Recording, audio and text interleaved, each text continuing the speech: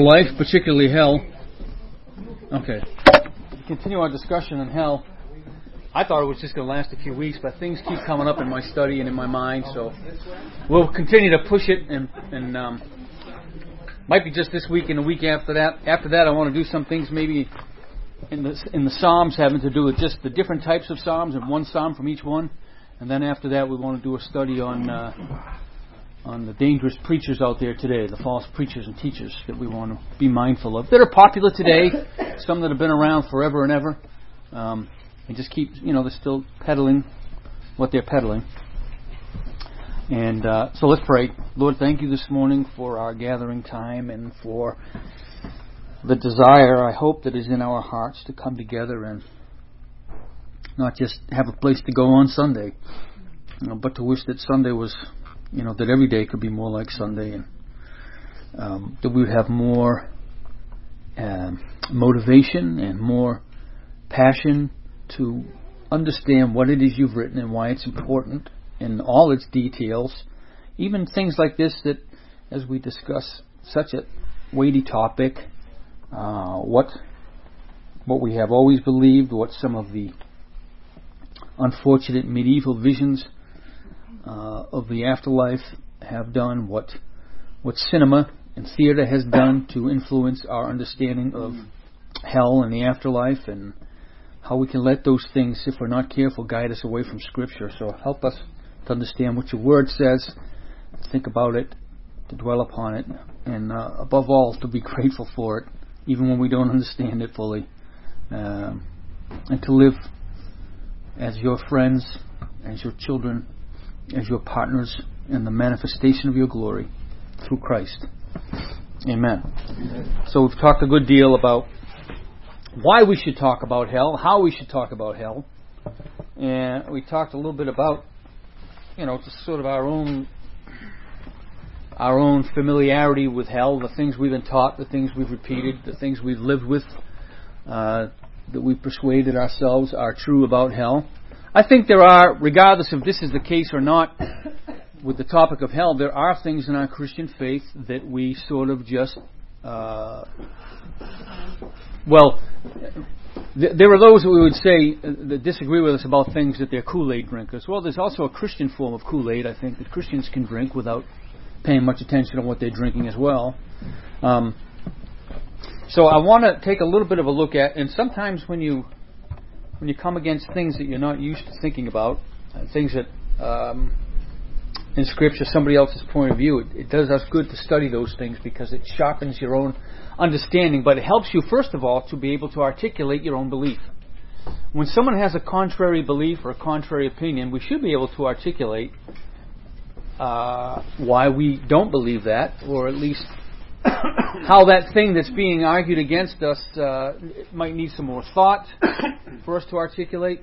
Sometimes we don't understand what we think we understand good enough to argue against it. And again, some of that is because we've just assumed so many things.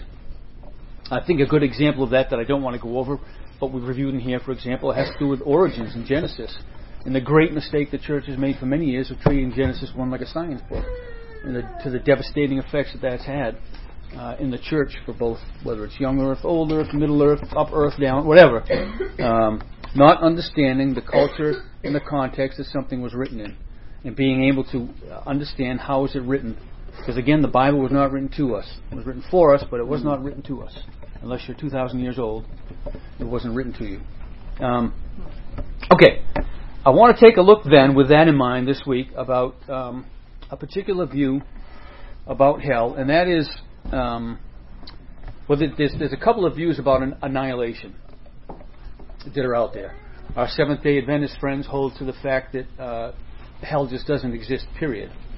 And we don't need to get into a lot of detail about that. You're just annihilated upon that time when you stand before the Lord, and that's it. The view that I want us to look at a little bit today comes from John Stott. Now, the reason why it's worthy to understand and take a look at this is because John Stott was probably one of, as I've mentioned in here before, one of the 20th century's most influential theologians. extremely bright man, a massive heart for God and the gospel. Everything about him was the gospel. Everything he did and thought and pursued was for the glory of Christ. And I mentioned a little bit at the end of our discussion a few weeks ago that he does hold, in his words, tentatively to the position of an annihilationism which takes place after the resurrection, after there's been judgment, and then there's a period of of conscious torment, but that it is not eternal. That at some point, the persons that are not going to be with Christ in glory are annihilated. How long that period of torment, conscious torment, in it is unsaid. So I just want to present his position and interact with that a little bit, because it's like all things John Stott did. It's well thought out, well articulated, and very much based on Scripture. Whether or not he understood it right or offered something, something we can determine. But I just want to remind you what he did say when he said, "I do not dogmatize about the position to which I've come." Okay. Other places, it's been said that people have heard that Stott at the end of his life was just sort of agnostic about the whole idea of his position. Well, that's another way of saying I'm not going to dogmatize, because he holds such a high view of the church's tradition on the teaching of hell. He approached it with a great deal of humility, and I think what little I've read, and I mean little that I've read of him. He came to this position because he just wanted to understand it and to know how. I think in his mind, the idea of someone suffering eternal torment just about drove him nuts. I mean, he just couldn't take it, and is the sense I get. He said, I do not dogmatize about the position to which I have come. I hold to it tentatively, but I do plead for frank dialogue among evangelicals on the basis of Scripture. I also believe that the ultimate annihilation of the wicked should at least be accepted as a legitimate, biblically founded alternative to the eternal conscious torment. So that's where he basically came down, is that the church ought to be able to have a dialogue. Again, I'm just presenting to you that the church ought to be able to at least have dialogue, and that the position of ultimate annihilation after a period of conscious torment should be accepted as a legitimate, biblically founded alternative to their eternal conscious torment. So, is anybody at all familiar with this particular topic as I'm presenting it right now? Has anyone ever even heard sort of this? I'll call it a third option, because I had never really heard of this before. In fact, I've just never really heard that much about any other opinion about hell than there's either hell or there's not, and that's a major dividing line, and it's heresy to say that there isn't hell, which is, of course, is true, because Scripture clearly teaches there is hell. I think there's also been a lot of confusion about the word Hades, Tartarus, all these other words that have just been tossed around as hell, which don't belong there. I don't think, Mark. I just get the impression that maybe Scott and maybe others are uncomfortable with the stark justice of God, and maybe we don't fully grasp that or don't want to, because it's an absolute, I think, that we don't generally have to deal with. I mean, in our lives, everything is kind of like a gray area. Yeah. But I think maybe they want to soften what God is saying. This is the way it is, and that's the way it is. I think his response would be, the Bible doesn't say this is the way it is. That's what his response would be, based on what I've read of him. Yeah. I can just confirm that while I was in Jamaica, Seventh-day Adventist Church is extremely popular there. About 50% almost. And, oh, really? Yeah, it's pretty heavy, and you are correct on your stance on what they believe. At least I'll get that much right today. Well, if Stott argues the Bible isn't clear, I mean, that does he deal with the whole, Jesus said there's going to be weeping, gnashing of teeth, the worm never dies, the fire's never quenched. Yes. I mean, I guess that's more talking about hell itself and maybe not the person. Yeah, we'll talk about that some. It's a good question, Jonathan. He does interact with that. He interacts with, and again, this is simply this is an excerpt from a book that he had, a dialogue with a very liberal theologian talking about a number of concepts, and this comes from, again, this is sort of just a a synopsis, so to speak, of dialogue he had with this person about hell. One thing he refused to call it, whether it was eternal or not, is eternal torture. Because Scripture never uses that. He would argue. Never uses the word about someone being tortured for all eternity. Yes? Well, it's been said that the best of men are men at best. So, Paul says, who is Paul? Who is Apollos? Right, sure. Who's John Stott? Right. I mean, we may uphold him as a great teacher and so on, but he's still a man. Sure. And I wouldn't want to say that because he held it, therefore his opinion must be held in high regard. Right. No matter who he is. No, I just think we owe. I always think we owe the interaction. I think anytime someone brings something and they're if they may think that we're confused, we may think they're confused. If someone wants to talk Scripture, we should talk Scripture all day long with them, as long as we're talking Scripture. You know what I mean? And I agree. Just because it's John Stott, we should never say, well, but because it is John Stott, there are certain things in our life that it's just fairly intuitive to us. When someone has been regarded in a certain way, their opinion is very important. That's why Scripture talks about, I believe, Apollos, when he was a man of high esteem. He was mighty in the word and that kind of thing. I mean, yet he had some things to learn, but he was highly regarded, as are other men in Scripture. I can say it because it happened in an era when I was very much studying the subject, and some of his colleagues who were professors at the seminary that I was attending, when they heard about when it leaked out what he believed, they were daunted by it. They were very greatly disappointed. A number of them had written to him. Some of them were very close friends of his, and were really surprised that he leaned on that side. Yep. Tony. I was just wondering if you got into the judgment or the atonement. How does someone who is in hell, their sin get paid for, and therefore that they are annihilated? Is it the annihilation of that person that eventually that sin gets atoned for? Or My guess is the annihilation represents that it's not atoned for. That they're toast, the history they're gone because it's not atoned for. So it's an open-ended judgment. I don't follow. It never gets paid for.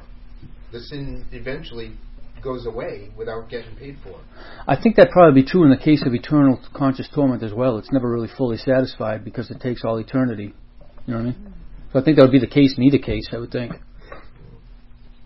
Yes, April. Is there a difference between the word torment and torture? I would say so. Yeah. I mean, the Scripture chooses certain words. It says in Revelation that they'll be tormented forever. It says the smoke of their torment rises forever and ever.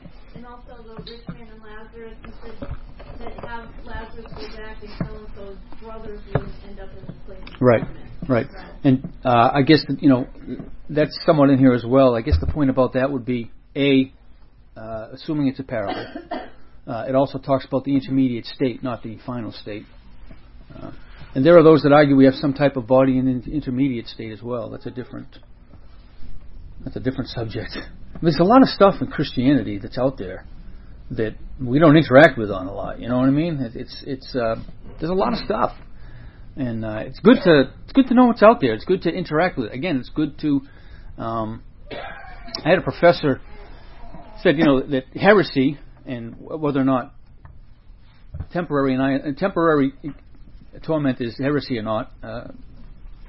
We can talk about, but heresy is like a wildfire, It burns and what comes back is a whole lot greener. You know what I mean? It destroys what's out there, but what comes back is a whole lot greener because we're able to interact with that. And heresy has been a great friend to Christianity. It really helped us to refine our creeds, and other creeds, but an emphasis on Scripture and combating and interacting with.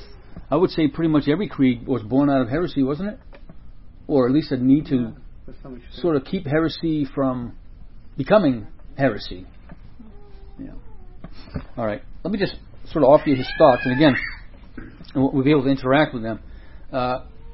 He said in order to answer that question, we need to survey the biblical material afresh and to open our minds, not just our hearts, to the possibility that Scripture points in the direction of annihilation. There's nothing wrong with that statement whatsoever. Anytime a Christian comes to me and says, I'd like to survey the biblical material afresh and ask you to keep an open mind, if I say, no, I'm not going to do that, well, hopefully he'll find someone a little bit more worthy, compassionate, and loving. Because anytime someone says, I think I see something in the Bible, can you help me with it or take a look at it?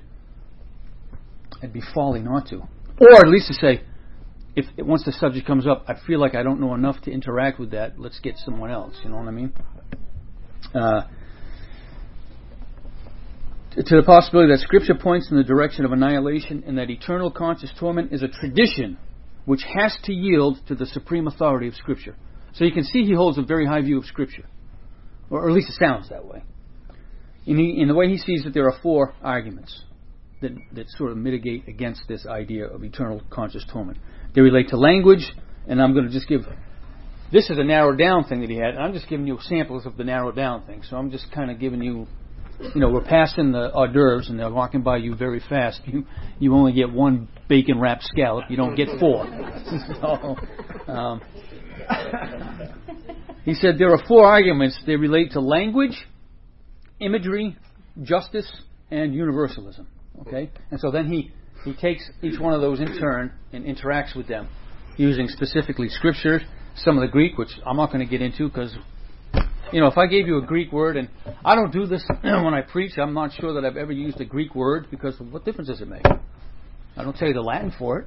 It was around in the 4th century. You're not going to walk out of remembering what the Greek word means. I suppose some preachers do it. I don't think it's nothing wrong with it. I just don't know what use it is. It's helpful when you're reading because you can take notes, but anyway, people don't walk out, hey, what'd you think of that Greek word? Yeah, that was meaningful. People want the concept, right? Anyway.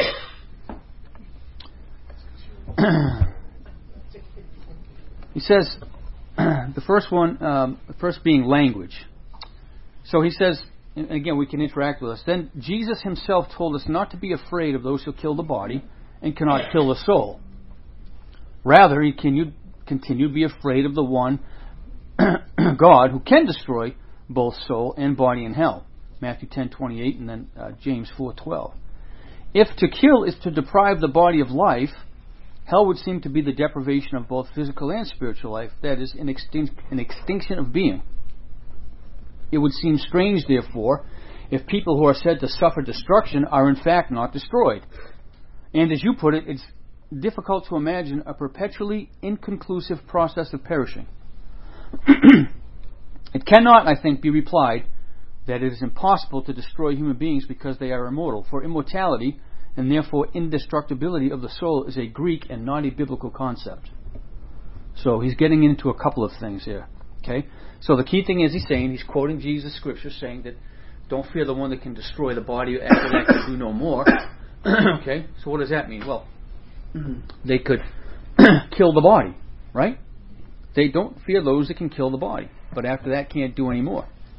But fear the one that can, after the body's been destroyed, he can destroy both body and soul in hell. So do you get his point? If kill means to bring an end to something, then doesn't that mean to bring an end also to your soul as well as to your body? Yes, Mark. He says, fear the one that can kill both body and soul. Mm-hmm. But it seems to me that annihilationism is sort of like looking forward to a relief. Because why would you fear something that was nothing? I don't know. I suppose, let's say you knew you were going to spend, 10 years in an Iraqi prison camp and be raped every other day by big, hairy, homosexual Iraqi men. And you know it's going to be over in 10 years. It doesn't make today a whole lot more comfortable for me. Right? True.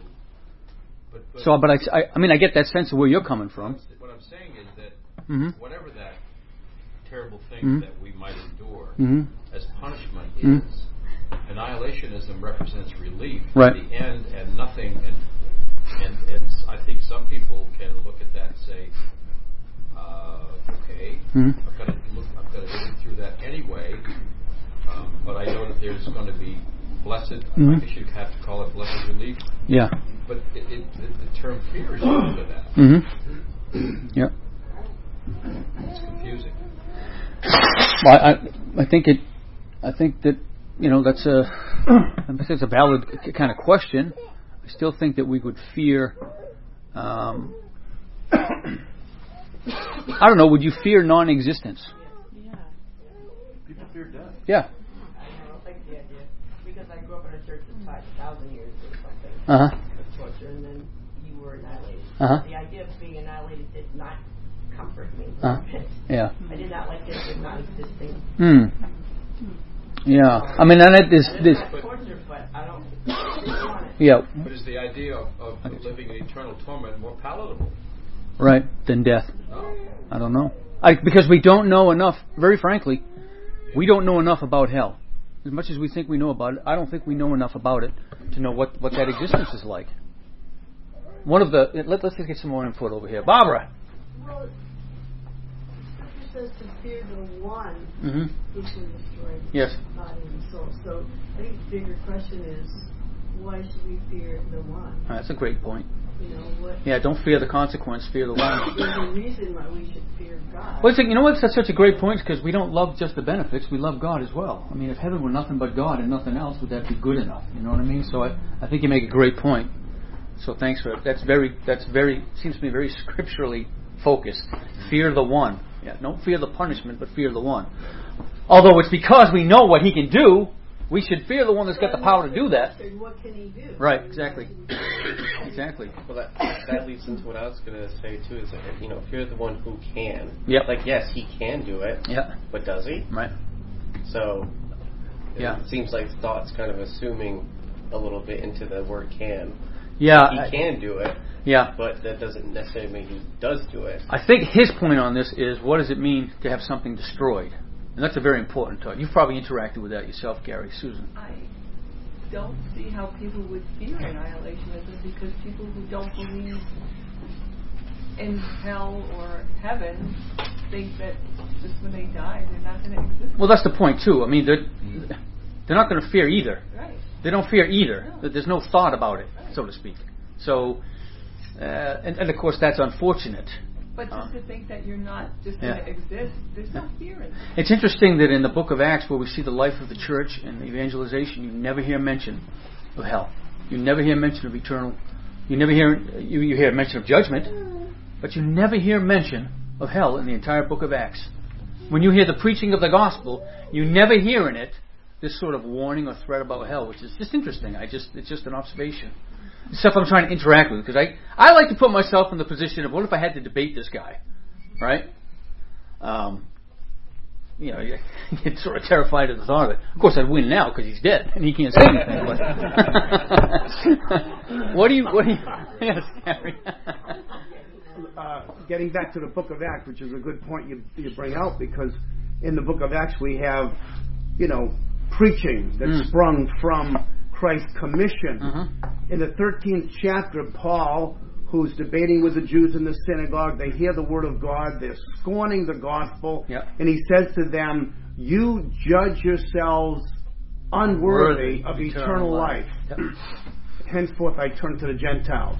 So, though he doesn't use the terminology of eternal destruction or anything of that sort, he does say, like the rich man that came to Jesus and said, what must I do to inherit eternal life?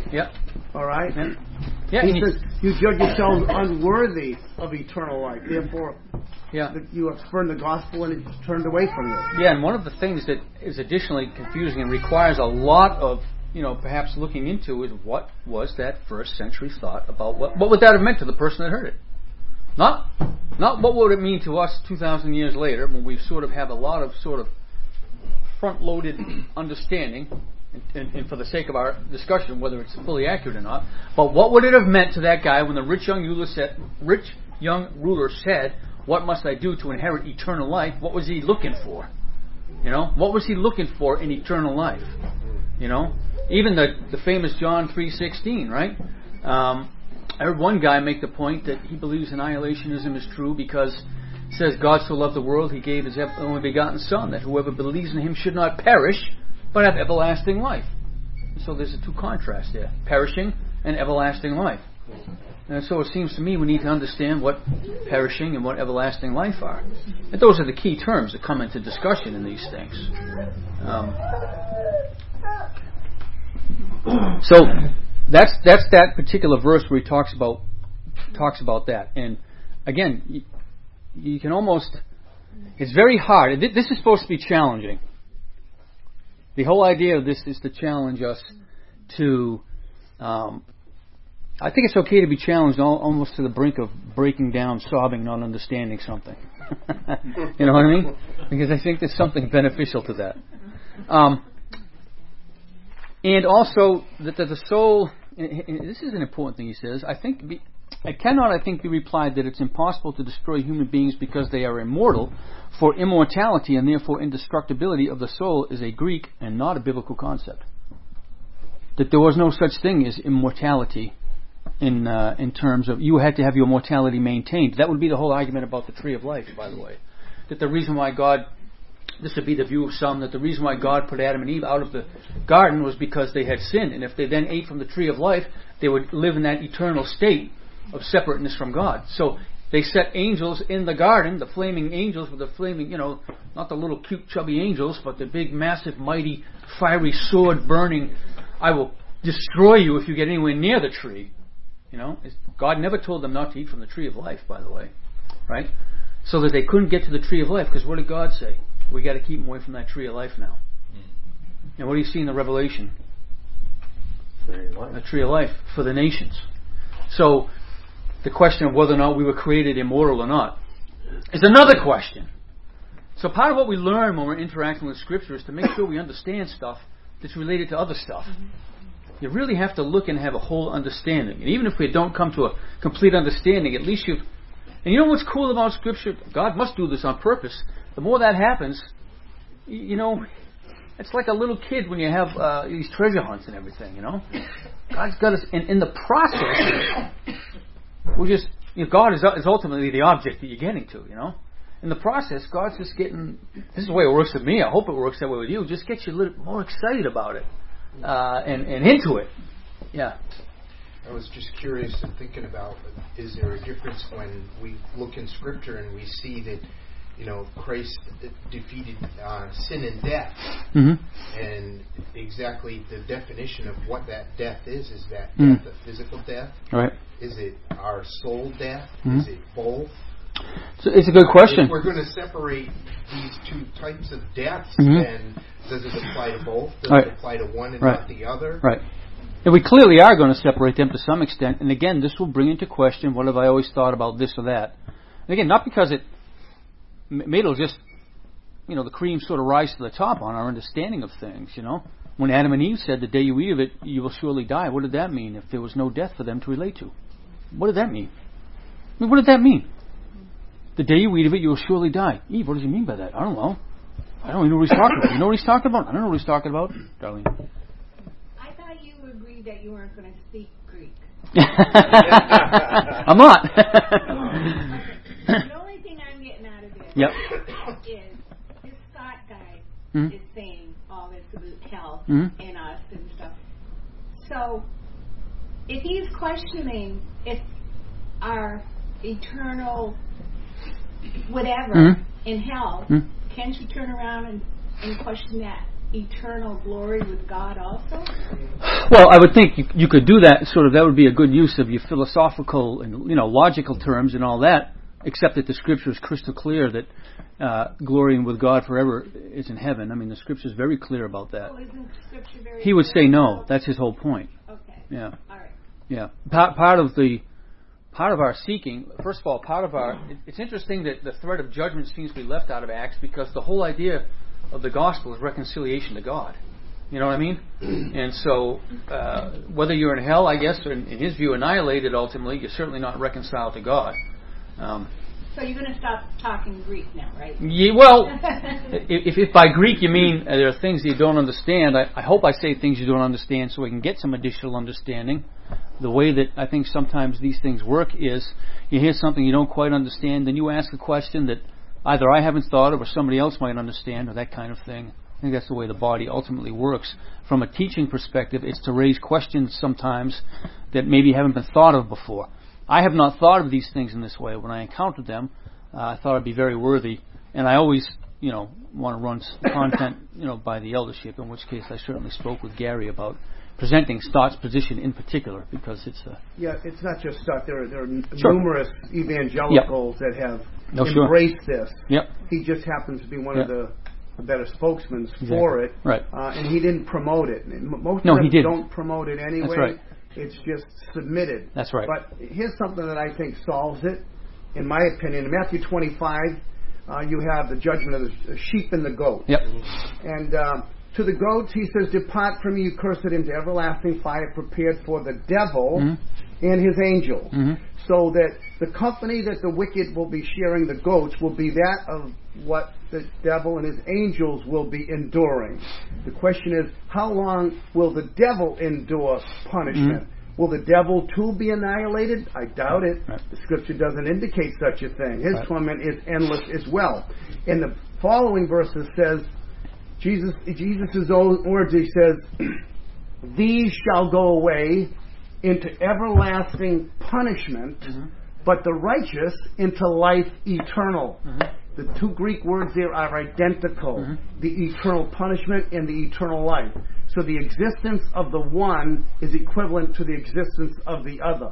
The one being the wicked with the devil and his angels, versus the righteous, "Come ye blessed of my Father into the kingdom," which Christ will reign in forever and ever and ever. There will be no end to the kingdom. And so it will be as well with the devil, the angels, and his cohorts will spend their eternal existence as well.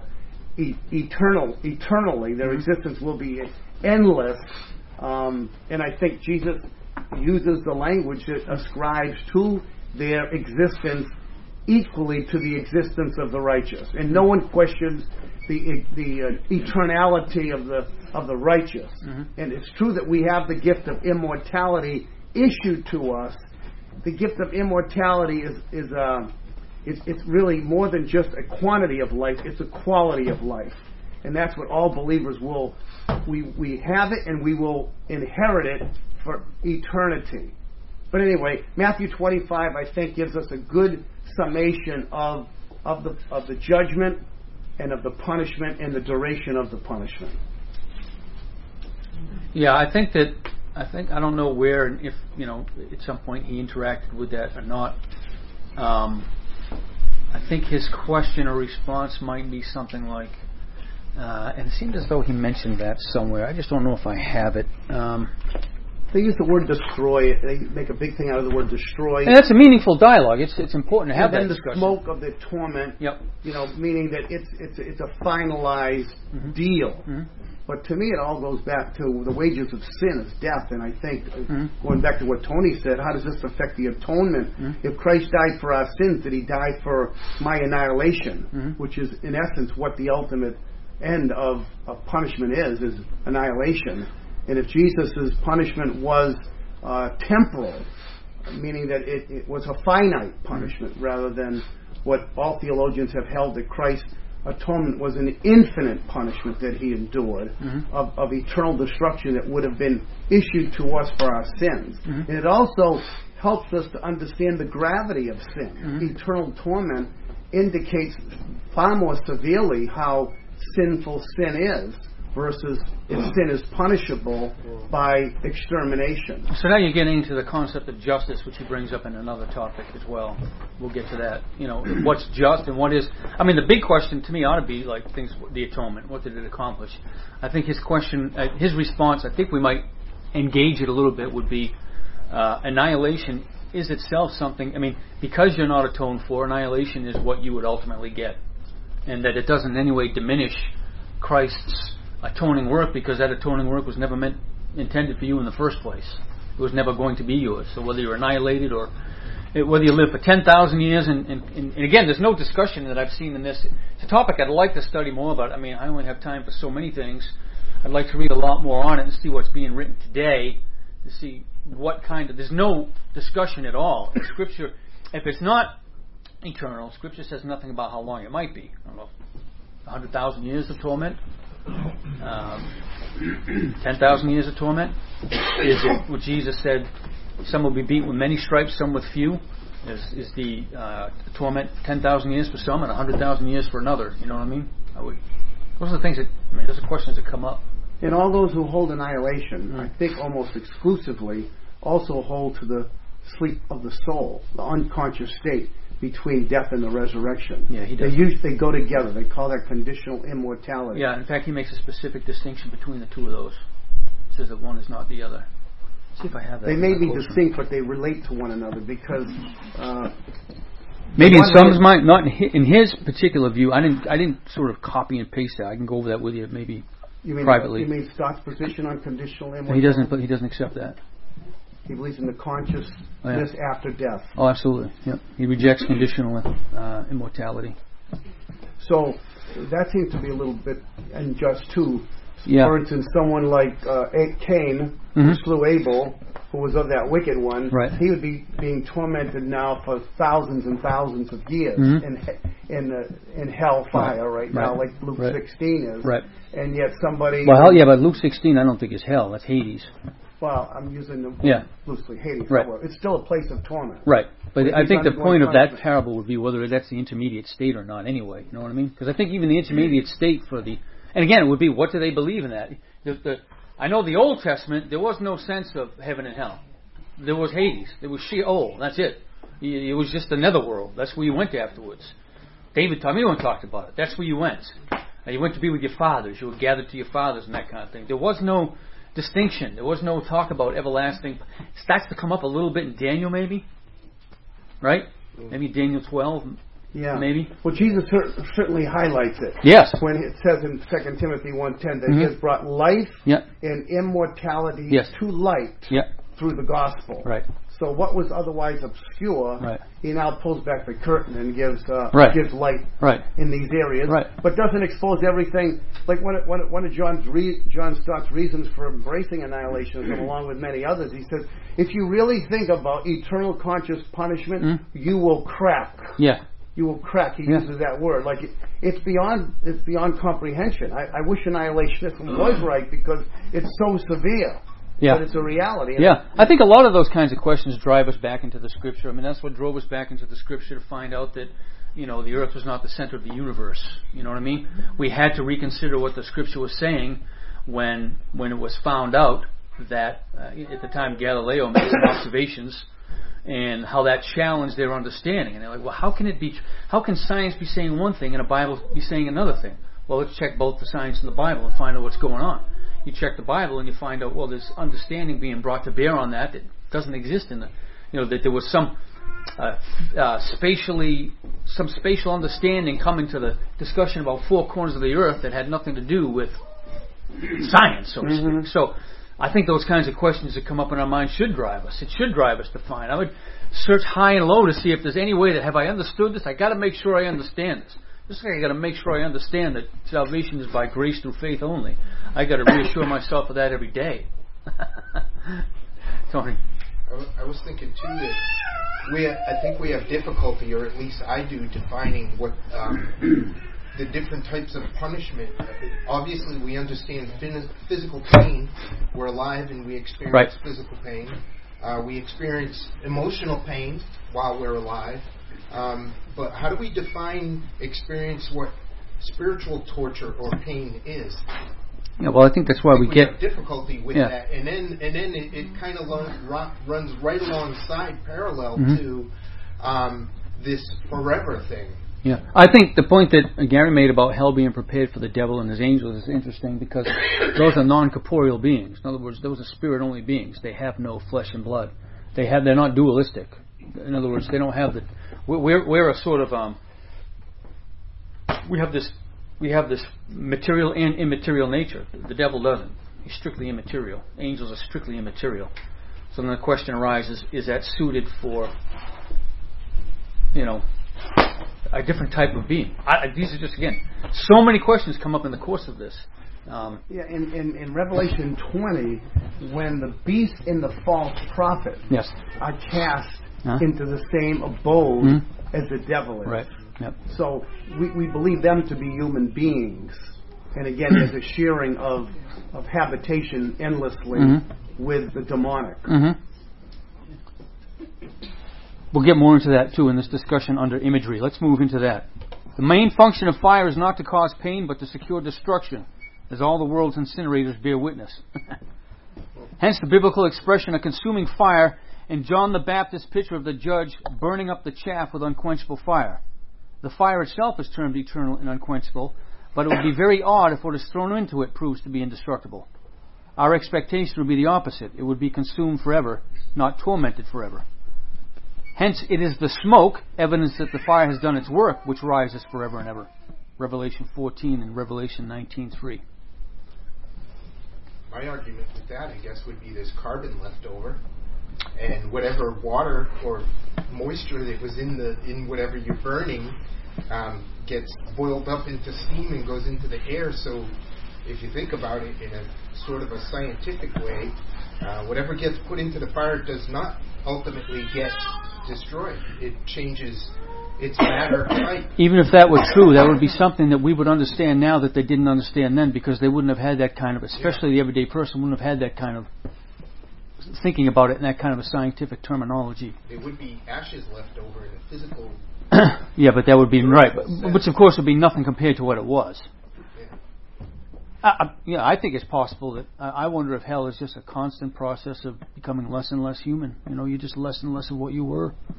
We have the fire that was burning bush, but it wasn't being consumed. Right. So you can have an endless fire without a total consumption. You can, but I wouldn't use that as an example. Yeah, I think you could. I don't think that's an example that you can use in this case, because I think the point that God's making there is His absolute transcendence and His independence from anything in the created order to make the case for what He's making the case for. I mean, to me, the burning bush was God saying, I can consume in this bush without having to have the bush be my fuel for my fire. I think God was making a point about His complete otherness. I don't think that's so much I don't think that would be overly helpful here, because it's such a different context. Is that okay? Does that make sense? Yes, we could debate that. Shadrach and Abednego weren't consumed by the fire because of the presence of Christ. Right. It easily could be deduced that man's mortality, or I should say resurrected body, does not necessarily have to be consumed by fire. I suppose that, again, that's something that could happen, but looking at the Scripture, what's sort of happening? I mean, they were preserved from destruction at that point. But the divine God can preserve them in that lake of fire as well. Right. And the question is, does Scripture say that it will? That's the question. In that case, He did. Scripture showed that it did. Mm-hmm. And there's so many things that have happened in Scripture that don't become prescriptive. They're just descriptive of something that happened then. Right. Yeah, I'm just thinking that is it not that God is all-powerful and almighty and can do anything? And if God proclaims that there is going to be an eternal fire and there's going to be eternal destruction, that it actually is going to take place. Whether we can fathom it, whether we can understand it, whether we can rationalize it. The question is right, and the question is, what is that? That is the question that's driving all of it, is what is meant by eternal fire. We have an understanding of words today that we throw around pretty easily. There are words that are used in the Old Testament for all generations, forever and ever, which really aren't forever and ever. It's not discussing eternity. It's talking about right up to the end of that covenant, although it doesn't say that, but we come to know that that's what it means. So some do's and some do's. Right, exactly. So it's a question of, yes, God can do anything that God says He can do. It's not God can't do anything. I mean, there are things God can't do. Anything that's illogical, God can't do it, right? So, or anything that's contrary to His nature, He can't do. That's not a limit on His power and ability. It's just that's not how God has revealed who He is. In the Revelation, but does the book of Revelation not say that in the lake of fire, they will be, quote, they will be tormented day and night forever and ever? And of course it does, Revelation 20:10. Yes, that sentence occurs, but only once, where it refers not only to the devil, but to the beast and the false prophet, just as the noun torment had been used for the harlot Babylon, though without the addition of the words forever and ever. The beast, the false prophet, and the harlot are not individual people, but symbols of the world and its varied hostility to God. Right? The beast and the false prophet are not individuals, he's arguing. Those aren't people. The harlot was not a person. They were symbolic for a system that was set against God. So you're not talking... So he goes on to say, and again, In the nature of the case, they cannot experience pain because it's not individuals you're talking about. It's an ideology. It's a system opposed to God. Nor can death and Hades, which follow them into the lake of fire. In the vivid imagery of his vision, John evidently saw the dragon, the monster, the harlot, death, and Hades being thrown into the lake of fire. But the most natural way to understand the reality behind the imagery is that ultimately all enmity and resistance to God will be destroyed. So both the language of destruction and the imagery of fire seem to point to annihilation, is his point. So, how do we contend against that? How do we interact with that? I mean, he has a point about the false prophet and the beast and the harlot being represented by sort of a person, right? But it's much bigger than just a person. It's a whole system. I suppose you'd have to cross-reference it again to Matthew 25. Depart from me, ye cursed, talking to human beings who are classified as goats on his left hand. Mm-hmm. Depart from me, ye cursed, into everlasting fire prepared for the devil and his angels. Mm-hmm. So, unless you want to say that the devil and his angels have a different distribution of judgment administered to them, it sure seems like the language is that there's an equivalency of punishment, that both endure equally. The question, I think, would be, what is everlasting punishment? Could annihilation be a form of everlasting punishment? Well, there's no hope for you. You're annihilated and there's no hope for you after. That's what I'm asked. That's what I ask. That'd be my... If I could have the conversation with Stott, that's what I would ask him. You know what I mean? And it's a little bit frustrating because they bring up these questions and they cause you to dig deep in and think carefully about, okay, so how does that sort of comport with what I know to be true about God? And he takes all four of these things together. It's almost like he's trying to, in his mind, he's building a cumulative case for annihilationism. Nothing in and of itself stands alone. But the language, the imagery, the justice of God, and the question about universalism, which we'll get to next week, is sort of what drove his... And again, keep in mind, he said, I can't dogmatize about it. I just, to Mark's point and a few other points, I think maybe it gave him a little bit of breathing space. Where he could say, okay, I'm comfortable knowing that it's possible that this happens. It helps me to make it through the day, kind of thing. But it just goes to show you that, if nothing else, we have to make sure when we study Scripture we understand it hermeneutically. What was being said at the time? What did it mean to the people that first heard it? What did it mean for the people that first heard it? In Israel, okay, so the Old Testament really didn't have concepts of eternal punishment and eternal heaven. They didn't know about going to a heaven. Unless I'm mistaken. I don't think that really comes up anywhere. Well, the kingdom was what they were looking forward to. Right. Where the lamb and the lion would lie down together in that glorious eternal state. Yes, exactly. And whatever that is. And again, there are things that we're just not going to know about. We're just not going to know about. We certainly know this, that sin is, as one guy put it, sin has consequences. We're all going to be held accountable. I'm not convinced myself that hell is not eternal, even by all the arguments he presents. But it does make me dig in and ask further and make sure I understand most fully. There's another point. This is more a point of, I guess, philosophy than anything else. Before we go any further, I find it hard to accept that God would allow a misunderstanding of hell to go on in the church for 2,000 years. I do. I can't see how God, who preserves the Scripture, who preserves His people, who preserves so many things, would allow a misunderstanding of something so important to go on for 2,000 years. Do you understand what I'm saying? Does that make sense? The early church, I don't know. Again, I'm studying this a little bit for the first time. When I came across this, I wanted to present it. Gary and I talked about it since we're on the subject of hell anyway. I kind of stumbled across this. But it got me thinking. So the early church fathers held to this. I don't know if there's early evidence for annihilationism. I suppose, I don't know if the Arians held to that. I don't know.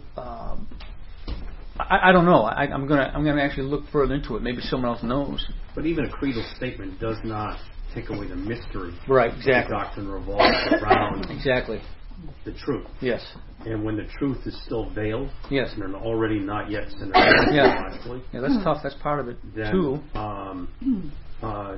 Creedal statements don't solve it, right? And that's why I don't. it may be as some theologians have said, it becomes a better guardrail to keep us on a path where we don't go into other heresies. Because we've said creedally that, this is what the church should believe in relationship to this eschatology. But it doesn't take away the mystery. And I don't think it would ever be solved. No. In terms of, it could crop up 100 years from now. And if it's such a key doctrine, again, it would be difficult for me to conceive that God would sort of, I always say these things thinking, well, I don't have a special, closet in my room where I have God's full understanding, but as I just think about God and how He perseveres His people and how He continues His church and how He builds it up and how we're the pillar and support of the truth and how we are united to Him and He to us, all these things come to mind and I say, is it possible that the church could be in error on something for 2,000 years? I don't.